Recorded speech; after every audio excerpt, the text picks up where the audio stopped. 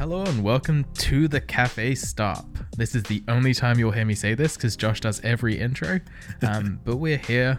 We'll be bringing Phil in a minute, but quickly want to go through what this podcast is about and what you can expect from us.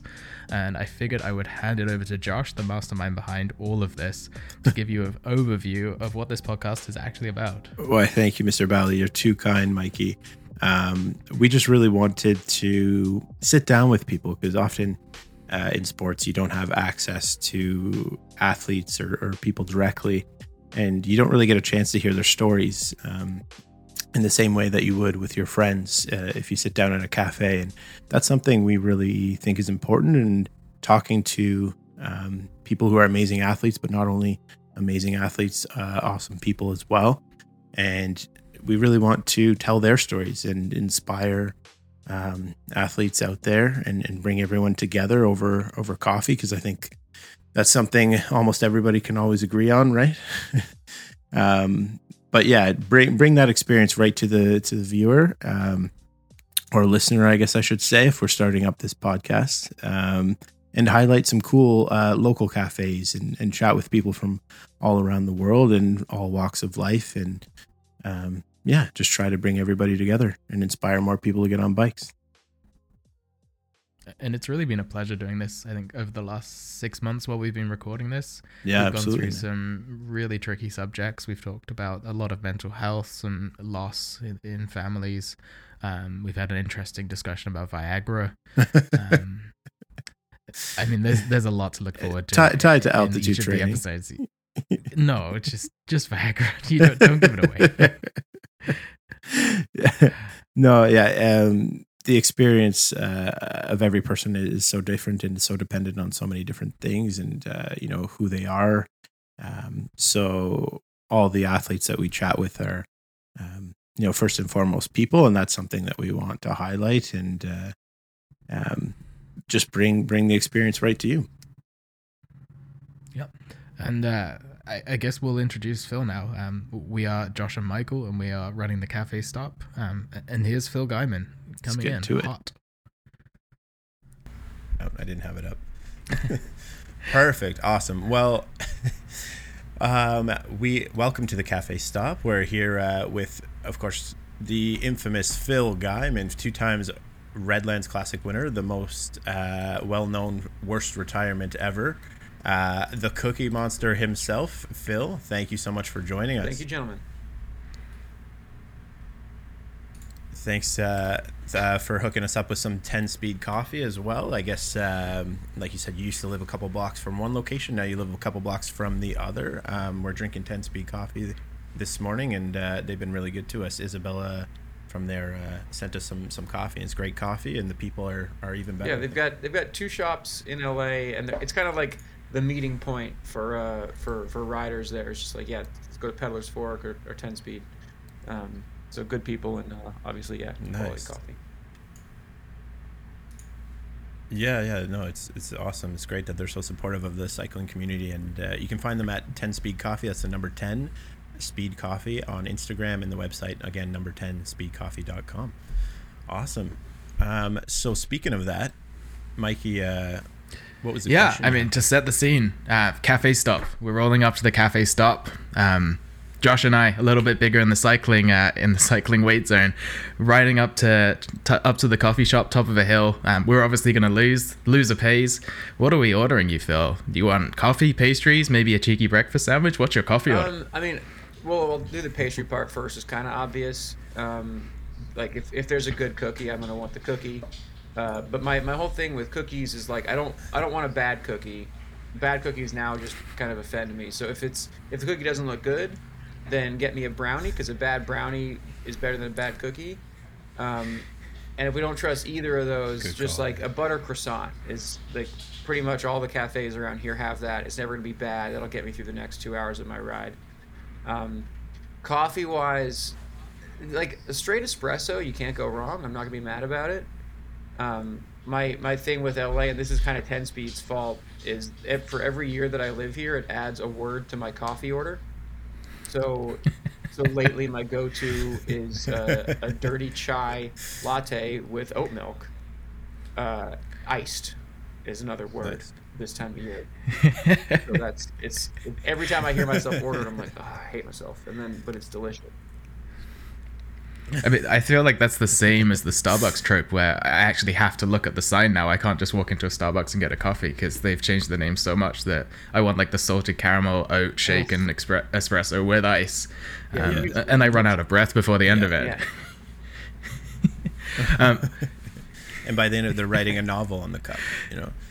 And you're a big cookie rater in your Instagram stories. What's a good cookie? I mean, a classic like chocolate chip sea salt is kind of the go-to. But my whole thing is don't try to reinvent the cookie. Don't try to improve on the classic cookie. Just make the best cookie available.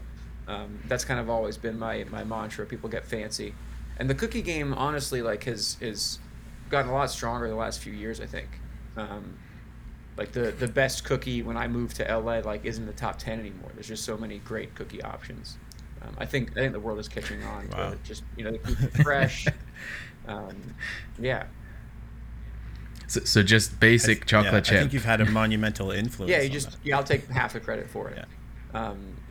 Yeah. No, it's just it needs to be a good chocolate chip. I like the ratio of chocolate is important. If you can serve it hot, obviously that's a win. Crispy or chewy? I think that's my big thing. That depends on my mood. Ooh. I like both. Like I don't want it to be crunchy. Like it shouldn't break like a cracker. But sometimes I want a soft, pillowy cookie, and sometimes I want a cookie that kind of breaks if you bend it. It just depends. But I have kind of a go-to in the city for each of those moods. This is making me very hungry. If you're ever looking for a cookie recipe and feel like doing some baking, type in Martha Stewart. Okay. I swear down Martha Stewart chewy cookie recipe. Of course, Mike. Of course, because you're British. Yeah. I would think that isn't Martha can handle a cookie. I feel like she. Yeah. Best cookie recipe I've ever had. Okay. And follow the recipe, because if you Solid cook them for advice, too man. long, you get the crunch. Oh yeah. No, that's the thing with that's why I don't bake so much. It's too much science. You really gotta be careful. Yeah.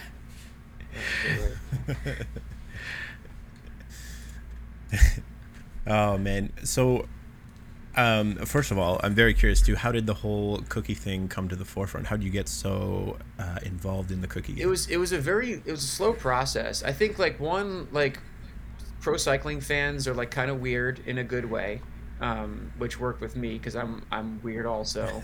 But when I first started racing, I was writing a blog for bicycling magazine. So like I had an English degree and nothing to do with it, and I was like living out of my car trying to be a bike racer in the U.S.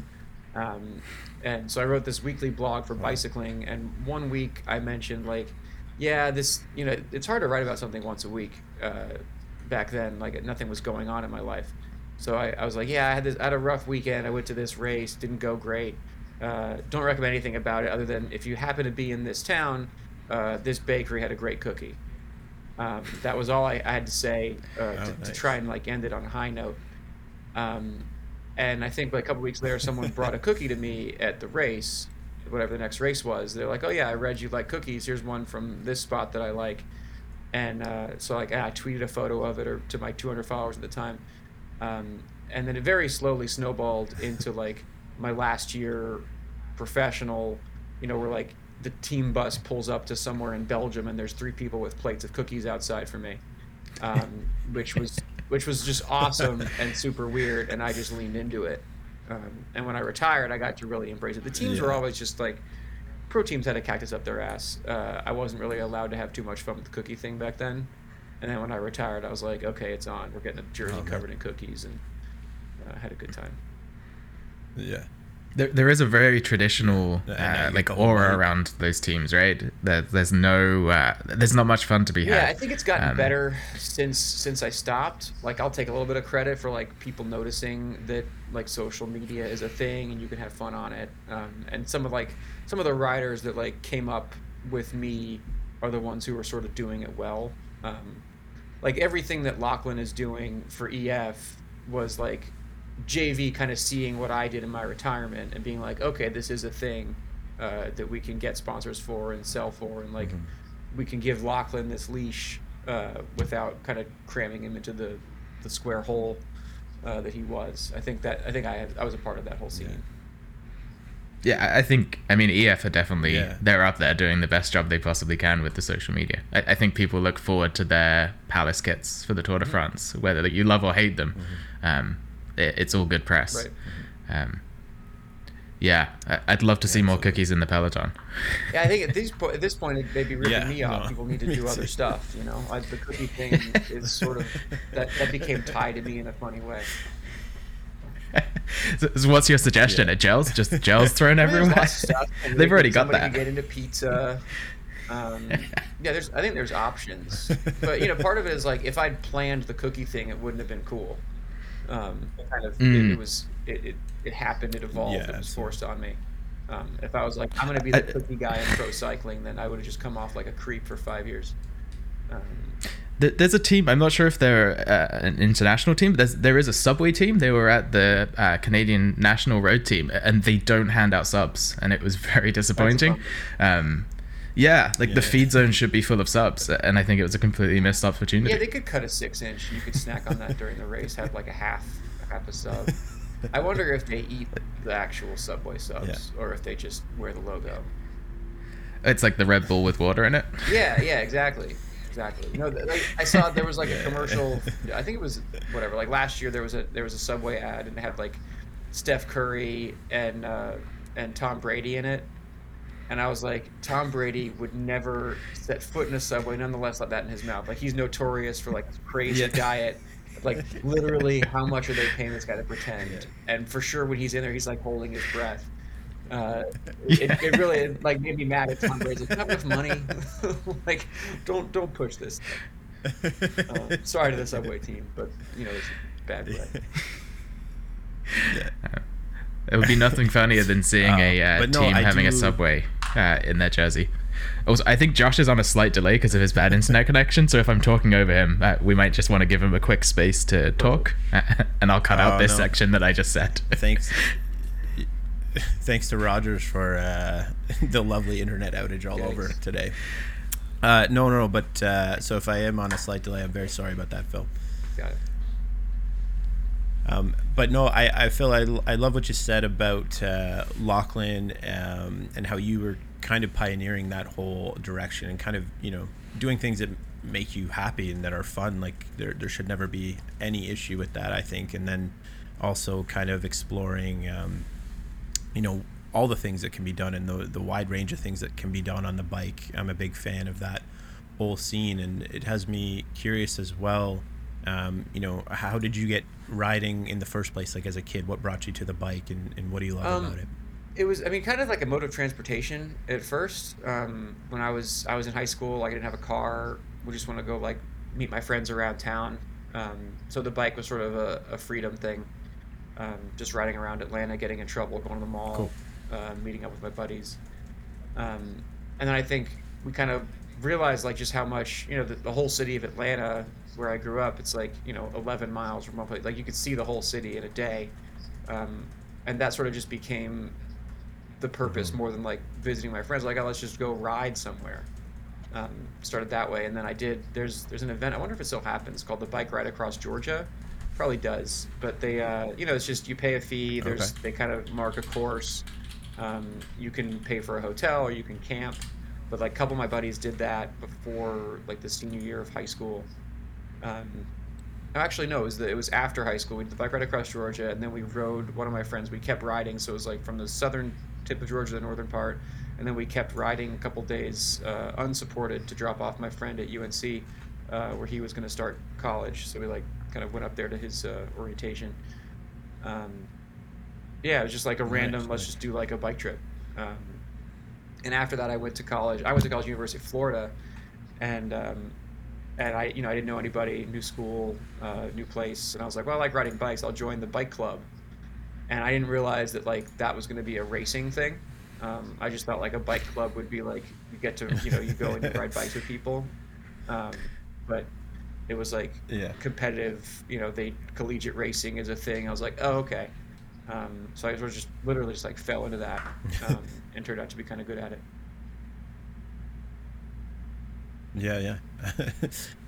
Kind of good. I'll take that to summarize my whole career.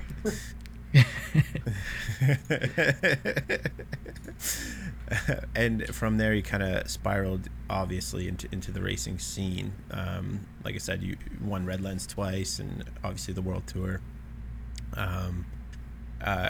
What sort of, and we can chat about World Tour stuff maybe in a few minutes, but it seems obviously like you have your worst retirement ever. You have your new project with Jukebox, so it seems to me like you're still obviously very passionate about what you're doing, and what keeps motivating you.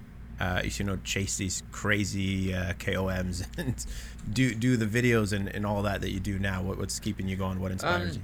Honestly, I think like retiring, like there's a lot of things I liked about pro racing, but it was also in a lot of ways just like it was just too hard. Like the level that I had, like I just got to a really high level, and it really wasn't sustainable. It really wasn't comfortable. You're in the World Tour. You're supposed to have you have to have an apartment in the U.S., an apartment in Spain, and they give you $60,000 for the year. I remember it just being like a horrible struggle. Was kind of looking back at my 20s. It was it was brutal. And then retiring at 30, I still physically had kind of a lot left, but there was no team to race for, so I was just forced to be creative. And that was also kind of an organic thing that couldn't have been planned. Where I had when I retired, I had a job offer. That was part of what I did. I was going to work at a sports agency, and over like the next year, I was like, okay. well, yeah, I'm going to have some fun. I've got a couple brands were like, yeah, you got on Strava. What if we brands that I raced for? What if we support this? And I was like, well, I don't know what this is, so I'll make a YouTube show. I was trying to sell like a TV show in Hollywood for a couple of years, and we'd have these meetings, and the input would be like, well, what is your experience as a host? And my thing was like, yeah, that's a good point. I've never hosted a TV show, so let's see if if I can get 4 sponsors together, and they'll make a YouTube show, and that's practice, and then I can come back to these whatever studios and production companies a year later and say like, yeah, look, here's me hosting a show. So that was kind of part of that, and then Cool. slowly the job offer kind of never materialized, and the show, which was I was just doing to like kill time and have fun, was brands were just messaging me like, hey, can we be involved in this? And that turned into my full-time existence. And one of those, like, yeah, if I had tried to make that work, I don't think it would have. But just like doing it for fun for a while, and letting it kind of expressing yourself without any external deliverables and sponsors, like being able to do like, hey, here's what I want to make, that didn't have an audience at first, and wouldn't have had one if I was trying to kind of put together what people like, but kind of taught me that like racing is the sport itself, I think, focuses too much on racing, on European racing specifically, and I think there's a lot of value to be had in just having adventures on the bike, and sharing that. So that was sort of what I've learned, and yeah, like being able to do what I want is I don't need extra inspiration or motivation to have adventures and have fun on my bike. But now, yeah, it's been this is year 6 of worst retirement ever, which is really funny to think about. Yeah, no, it's awesome, and obviously, you're super entertaining. We love watching you. We hope you have another 12 years left in you. Yeah, I don't think I'm going to do that. I don't want to be getting KOMs for a living in my 40s. I need to think. It's interesting. Like I want to think of a different spin. The show that I was trying to do in Hollywood, which I got like very close to getting done twice, but the idea of that was like kind of a cycling travel show, which kind of Bourdain but healthy, and during the day was the idea like, here's a cool place, let me share it via bicycle and show you why, like, and a bike is the best way to experience a place. And I think I would like to get more into that on YouTube, and I've kind of done, I put that into a lot of my videos. I put like a travel angle and an experience angle out of it, but then you look at the views, me doing this really fun adventure ride in Taiwan gets 30,000 views, and me like ripping up a 4-minute hill a block from my house gets 80. So I can't really reconcile like what I want to make versus what the people are interested in isn't completely aligned. So it's either I drag them kicking and screaming into that, or it gets smaller, and that's what I have a year and a half I think to figure that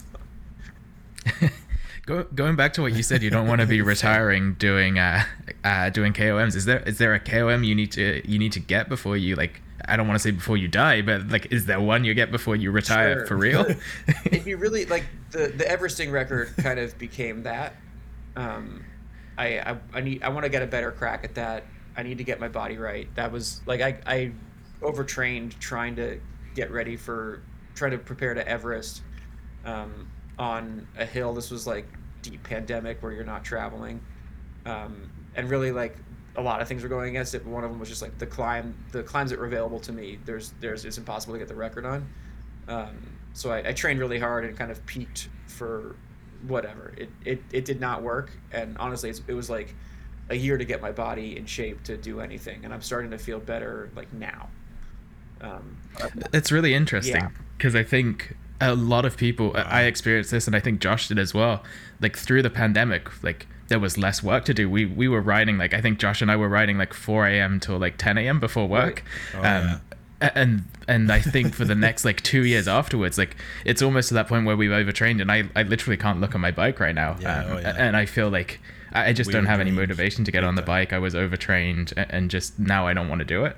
And it sounds like you kind of got yourself into that. You're still on the bike, so you didn't get to that point, but it sounds like the pandemic did the same kind of thing for you.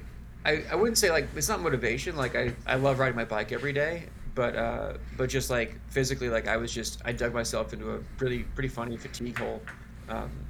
Like I use the Whoop, the fitness tracker thing, and I don't know if you're familiar. Pretty dorky metrics on it, but I used to have one. Okay, so you get the idea. It's like I have one currently. Okay. So in 2020, I had it very dialed. Like you're saying, there's no inputs. There was less to do. Even for me, where my job is riding a bike, like travel was a lot of it.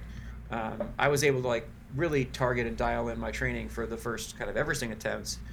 So I could get it where like, okay, my HRV, like my average that year was like 135, which is pretty high, but I would have days in the 200s. And if I like did a little proper taper, I could get it to 300 any day I wanted. Like you told me 7 day in advance, like here's the openers, here's the rest, here's the recovery. Like I had it dialed.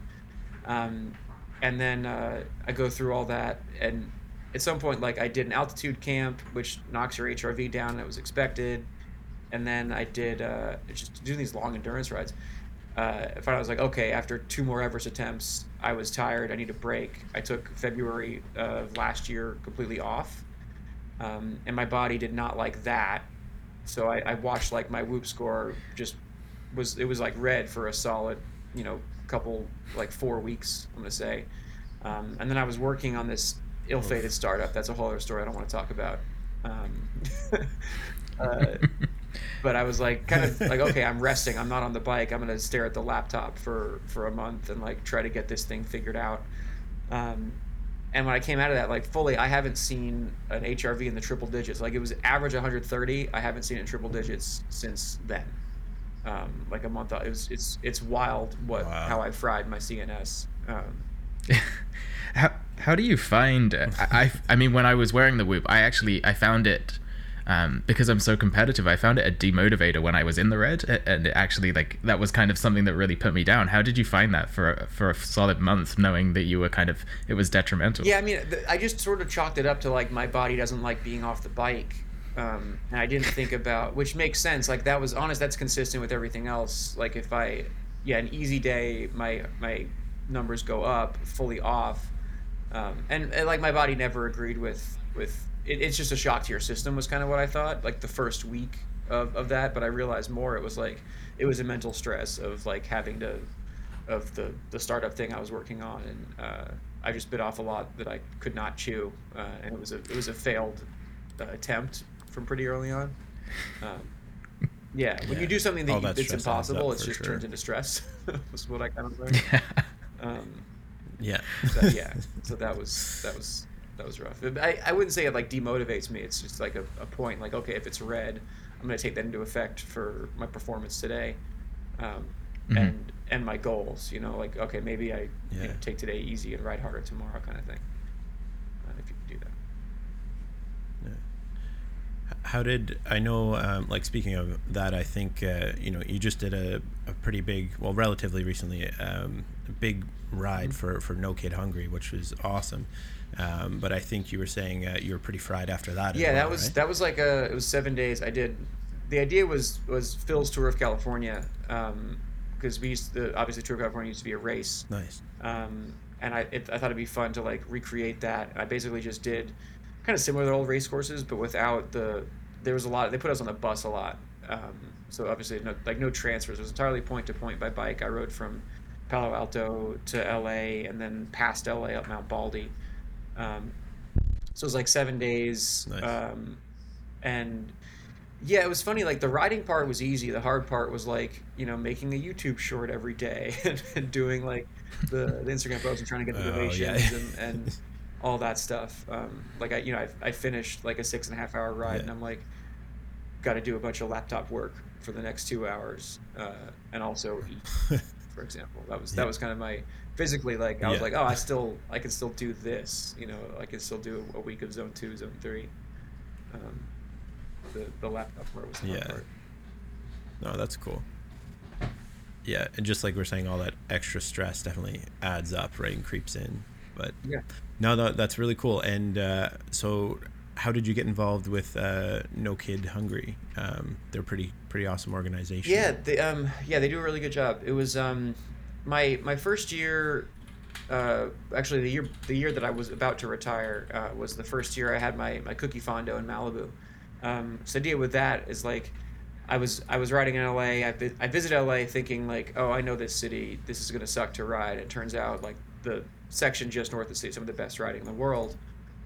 So I had my fondo kind of get the word out on that. Um, and I didn't give it a ton of thought that year, but you have to have like a charity partner to close roads to have an event permit in Malibu to do anything. Like they're just like, yeah, who's your Okay. 501c3 sign off?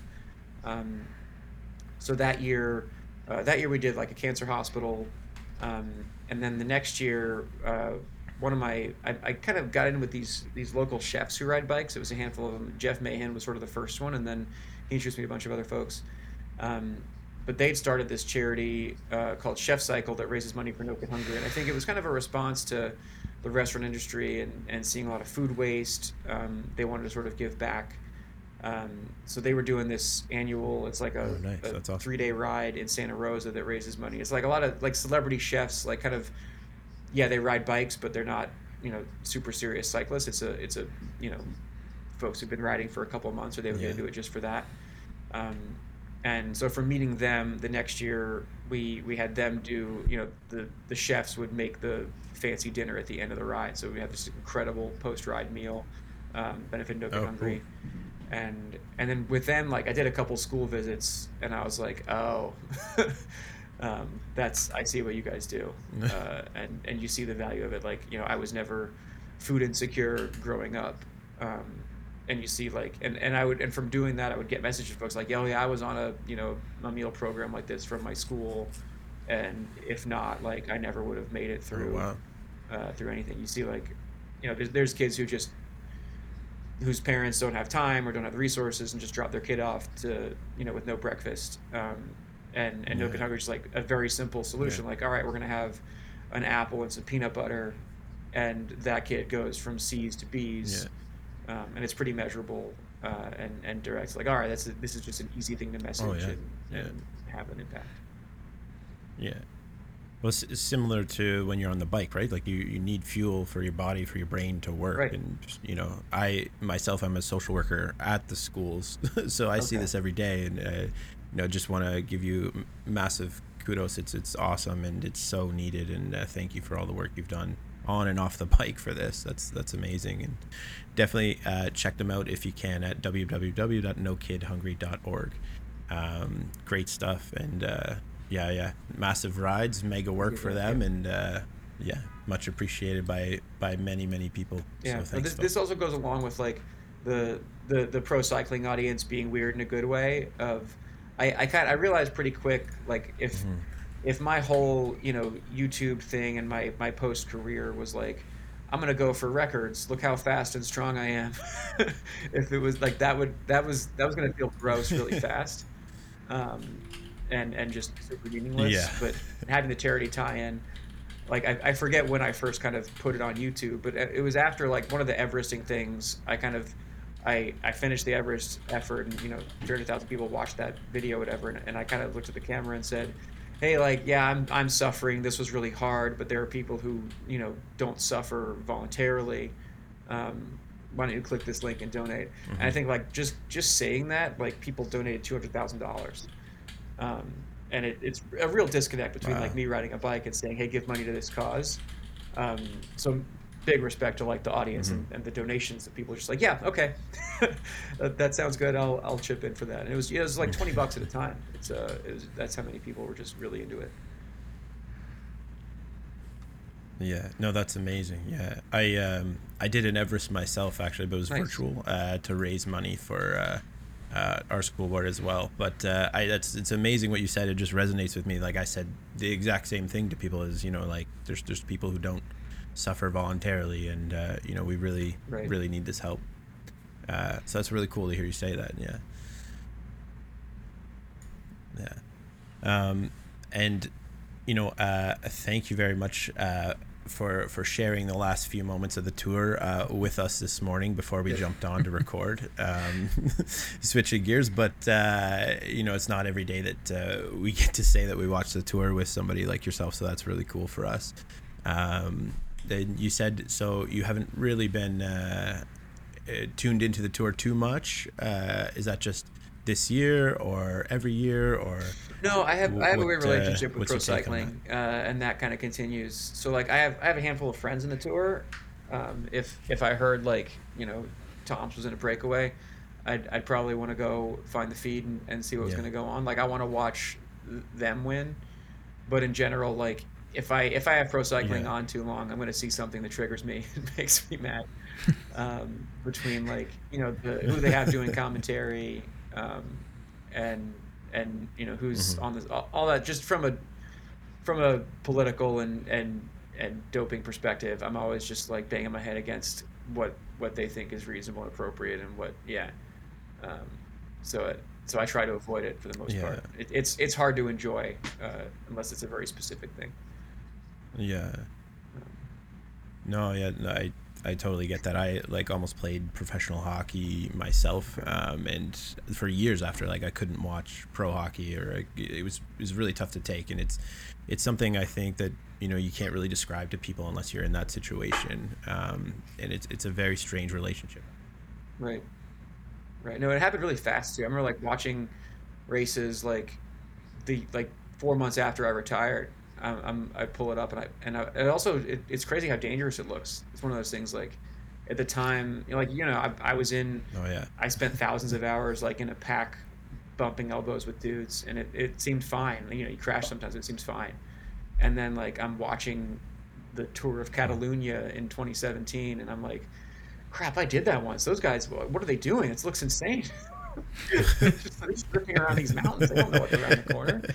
Um, yeah, it was really interesting how like, and I was like, I hope my friends are okay. I don't want to look at this. Um, For someone who's probably, I'm going to say almost 100% never going to be in a group of people like that, what's it like being in a pro peloton, like surrounded by all of these people who I mean, I'm guessing they're friends, but at the same time they're also enemies, because like they're going to try and beat you at some point, right? Oh, the pack. I mean, it's all pretty civil. Like everyone kind of knows their role. The thing is, like the professional pack, the World Tour, like everyone in there is so experienced and so good, and it's a small. It looks like a big pack, but like for the most part, everybody knows everybody, and it's the same guys every week. So like you can't cause a crash and not expect like the guys to be pissed at you the next day. Um, so everyone's pretty responsible. Everyone has wife and kids or something to go home to, and they're in this for the long haul. Um, So that part was Makes okay. But sense. Yeah. what's scary is just like, are they going to close the roads properly? Is there going to be a chair uh, around the next corner that fell out of a truck? Um, that kind of stuff is what gets haunting. Is it, did they clean or sweep the corners? That, yeah. And you look at it, it's just like, yeah, it's just a miracle that Okay. it's as safe as it is, and that kind of just speaks to the professionalism and the quality of the riders for the most part. Um, on that No, note, that's what's your awesome. best story you have from the World Tour days? What's the craziest thing that ever happened? Ooh, man, that's tough. I mean, I don't know. I wrote two books, and then I kind of just put all the crazy stories aside.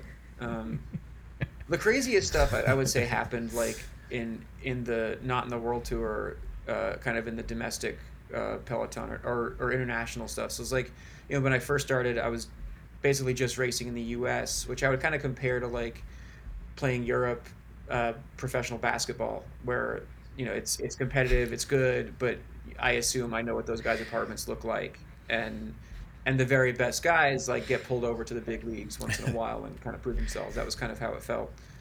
Racing for teams like Jelly Belly and Bissell, which at the time were, it seemed like a big deal, but we were very much like sleeping on couches, and road tripping to races 24/7.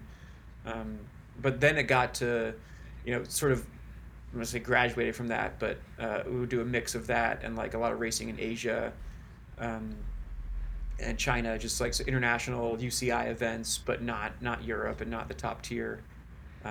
But yeah, we'd go to like the Tour of Hainan is this race at the end of the year in China. It's like on the South China Sea. Um, it's $20,000 to win. Everyone's going to like the black market at night and buying, at the time, like iPhones with antennas coming out of them. Um, just weird adventures that you'd have, kind of overseas, and just strange places that you're never going to go back to, that you wouldn't expect a bike racing to happen. Yeah, I mean, I I don't have any kind of correlation to that. I mean, the travel I've been doing recently is as media for Toronto Hustle. Mm. And we're definitely at the level of more of sleeping on couches. I was gifted a very nice hotel this time in Edmonton, while the rest of the guys shared an Airbnb, which I was grateful for. But yeah, what are your takes on the American cycling scene? I see a lot of people complaining about it, like North America. Every year I hear it's different. I think people are like, it's picking up, it's dying down. What do you think? I think it's shifted. For the most part, I'm gonna agree with the kind of dying down, and that's something that started. I would say there was something that I watched happen my entire career from when I started. This was like, you know, before my time, there was a tour at Georgia. There was like a lot of the European teams would be in the U.S. for a lot of the year.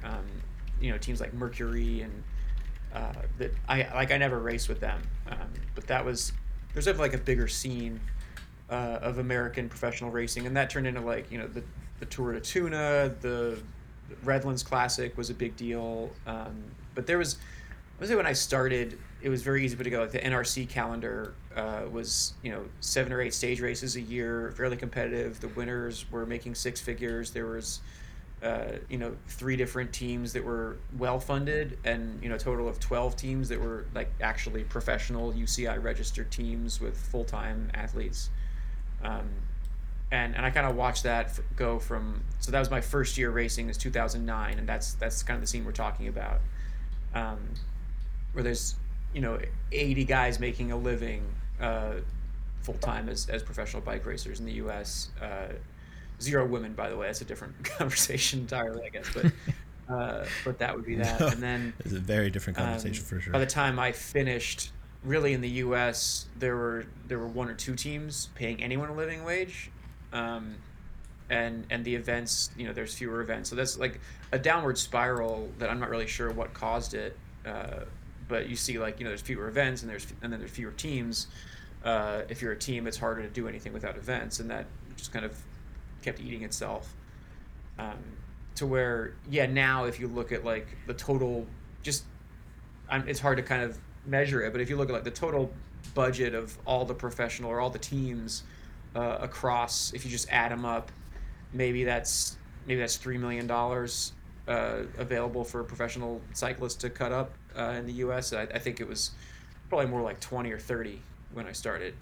So yeah, I would say it's measurably shrinking. Wow. What or why I can't really tell. Yeah. Do you think that obviously we had the whole USA Crit series and that sort of thing. Do you think crits are a more sustainable way of racing in America or North America? It's kind of what we're used to in terms of spectators in sport in North America. Yeah, I think crits. I think it's a combination. It's sort of like crits are filling the vacuum of what used to be, because there's nothing else. It's expensive to put on a stage race. I think it's a lot cheaper to close off a few courses to have a crit, or whatever, like a smaller area. The whole what works in Europe for these big races is the cities pay for the races to be there. And in the U.S. it's kind of the opposite for the most part. The cities charge you. They don't really want your tourism in tights. So the U.S. does love to be backwards on things. Well, it's just they don't care about racing. That's all. It's supply and demand, and the demand isn't there. It's same thing as I put on a Fondo in Malibu. If I put on that event in a city in Switzerland, then they would comp 800 hotel rooms out of the city's tourism budget, and put the logo of the city on there. The city of Malibu, it says, you have to pay 40 police, triple overtime, or whatever, because they want you to not be there, which makes complete sense. They don't want me to be there, so you have to pay. And so that applies to races as well. And I think it's just culturally we're not that interested in it, so that's what we pay for. So I guess crits are kind of an interesting response to, okay, let's not try to simulate European racing. That's not going to work. Essentially American racing was trying to copycat, or I would say failing to copycat European racing for all those years. So now it's okay, let's just start our own thing that's completely new and different and see if it gets any gravity. And I think it's working for some people. I wouldn't say it's succeeded, but I see the point. It's interesting. Yeah. We're going to wrap things up in a minute with some quick fire questions, Phil. But I just wanted to bring things right back to one of your most recent posts and videos, because I had a personal experience with this a couple weeks ago where I got into a physical altercation with a drunk driver. Not my choice. Right. I should have seen your video first, which had de-escalate. I was just wondering what other tips you have for cyclists that are out there that are kind of dealing with this thing. I think we deal with it every day. Yeah, I think it's gotten worse in the last few years. It's hard to tell, but honestly, it's weird. Living in LA, how safe I feel on the roads here. It's the opposite of what you'd expect. I think the volume of traffic, people are just prepared for it. This is a different conversation, but I've felt safer in the city than I did in the countryside in Georgia back in the day. As far as fewer drunk drivers, they're paying more attention. They're less likely to be armed. But in general, yeah, it's just people are hostile, and at least the way America works now is I start every interaction with, they start the interaction, which is someone's honking at me or yelling at me or whatever, and I take that and I kind of like to assume okay, this person is crazy, and I think not I like to assume, but I have to assume that this person is crazy. They're on the worst day of their life and they probably have a gun. So if I'm going to approach, and I do think it's worth trying to interact with people and explain, when they're making you feel unsafe, or when they're doing something dangerous. I think it's worth trying to have that conversation. A lot of times, it doesn't go anywhere, and you just can't let it get emotional. But for me, it's practice, because I've had 1,000 of these interactions, and I just don't get stressed out anymore. But I will go up to the window and be like, hey man, you'd have to honk at me. You got a whole lane right there. I had one of those yesterday. The guy was riding my butt the whole way and to a red light, and then honked at me, and then swerved around, or he kept honking at me and he swerved around and beat me to the red light. And then I get there 10 seconds later, and I open, and I go up to the window and I'm like, hey man, what was that for? Because you had a whole lane to get around me. All you had to do was turn your hands, and And he just got to directly like, why don't I just beat your fucking ass then? It's like, okay, well, we're not going to have like, I'm not going to fix you. And like, that was honestly his response. And it's like, okay, well, yeah, I'm just going to move on. But some people, so it's like, hey man, like what happened back there was super scary. Like, you know, wait until the road straightens out before you pass. And I'd really appreciate it. And some folks are receptive to that. I mean, maybe it's 1 in 10, but that's one. That's one that we got. So I think if you can have it rationally. I'd like to think that it's better after the fact. Like some people are probably too escalated in the moment, but no, we've all been there. I think, you know, pros, amateurs, we all have the same experiences with that, but interesting to have the tips and worthwhile having conversations with people. Well, what we don't want is for like someone to get into conversation with me at a red light and then be like, I'm gonna run over the next cyclist I see. You know, like that's because that's just as possible if those don't go well. Is someone's just like, God, I hate these bikers, and they take that even further. Sure. So I think we all have to kind of try to be aligned on how to handle it. For sure. No, we appreciate that advice. Thank you so much, Phil. Now, in the haste of having to scramble and get over here, I forgot my laptop charger, so it might die. But we do have these rapid fire questions. Okay, awesome. So, what's the fastest speed you've ever gone on your bike? 72 miles an hour. It's the same part every year. The Tour of Utah, the final into Park City. Just high altitude, steep downhill. So I'm just converting that into kilometers per hour because that is our language over here. So that's 116, Josh. Yeah. What's the toughest climb you've ever been on? Ooh, crap. There's so many ways to measure tough. I got to go with Mauna Kea in Hawaii. That was the one that kind of inspired me to do YouTube. I did that New Year's Eve 2016, so it was my last day as a pro. And I got the KOM by 2 hours. It was a 5-hour climb. It goes from the ocean all the way to 14,000 feet. You can do the metric on that. But like a beautiful day to a wall of snow, all these different climate zones. There's a dirt section that was 4 miles. And when I was like, I took pictures. I wasn't doing YouTube then, but part was like, oh, there's so much cool stuff to share about bikes that's not Ventoux and shit going on in France. There's great adventures. That's a big one for me, Mauna Kea. That's awesome. The best teammate you've ever had? Ooh, that's fun. I had good teammates in Europe, but no one really worked for me that much. So like I was kind of the best teammate, if that makes sense. You know, like Andrew Talansky wasn't ever teammate for me. I was bringing him bottles, so I'd have to go back to like my domestic days. And a name that you probably don't know, Jim Stemper. He's a guy like when you're on these teams and like no one's getting paid a living wage and the whole point of being on that team is to get on a better team hopefully, and someone like actually like sells out for you and wears themselves out, and they're going to get nothing out of the day. They're going to drop out with 2 laps to go so that I can win and move on to a better team. It means a lot more. Jim Stemper was like the reason I won Redlands the first time, which he works at Stages now. He's doing fine, but yeah, the guys who really sweat back in those kind of the sleeping on couches days was pretty meaningful teammates, and there's a lot of them. Next question is that your favorite place to ride or your dream place to ride if you haven't been there yet. Ooh, honestly, like I love it in LA. Like I think this is my favorite place to ride. Is I moved here.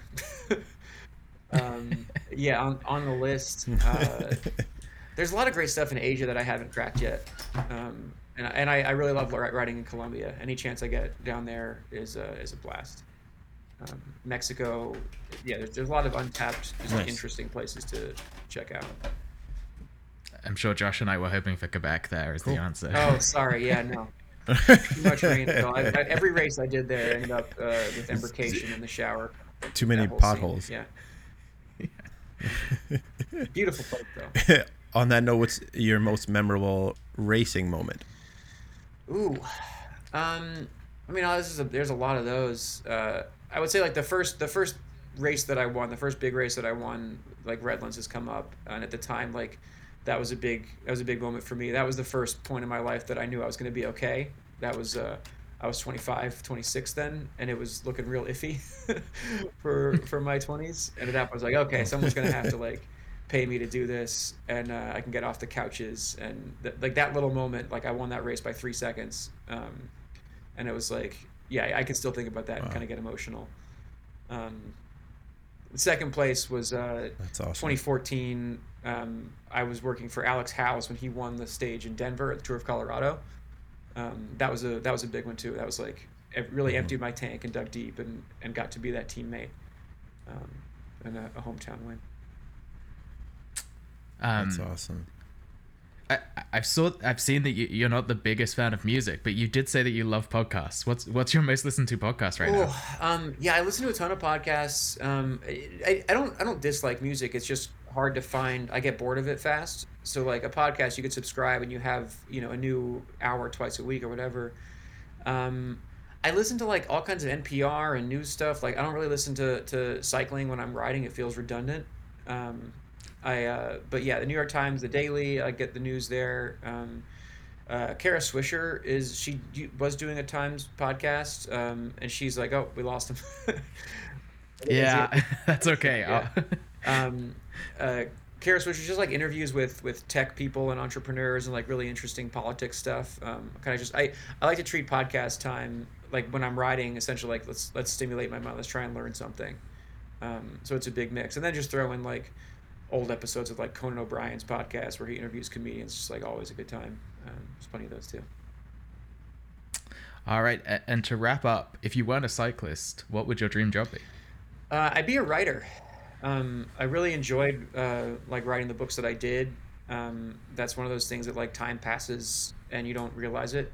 I feel the same about riding and writing in a lot of ways. It's honestly like writing for a living. It's so competitive and it'd be so hard. I don't know how I would do that. I kind of like mixing both worked out, but one or the other, yeah. But I would have had to try to make that work.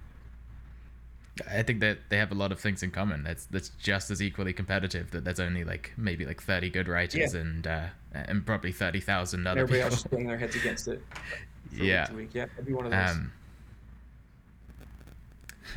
Josh is swearing and apologizing through text to me right now. He's yeah, we'll blame Rogers. This is bad press for Rogers. I just wanted to thank you so much for coming on. It's been a pleasure to talk to you. Yeah, I've been a big fan, and I'm trying not to like fan out. But this has been great. No, very cool. Appreciate you guys. Yeah, thank you so much.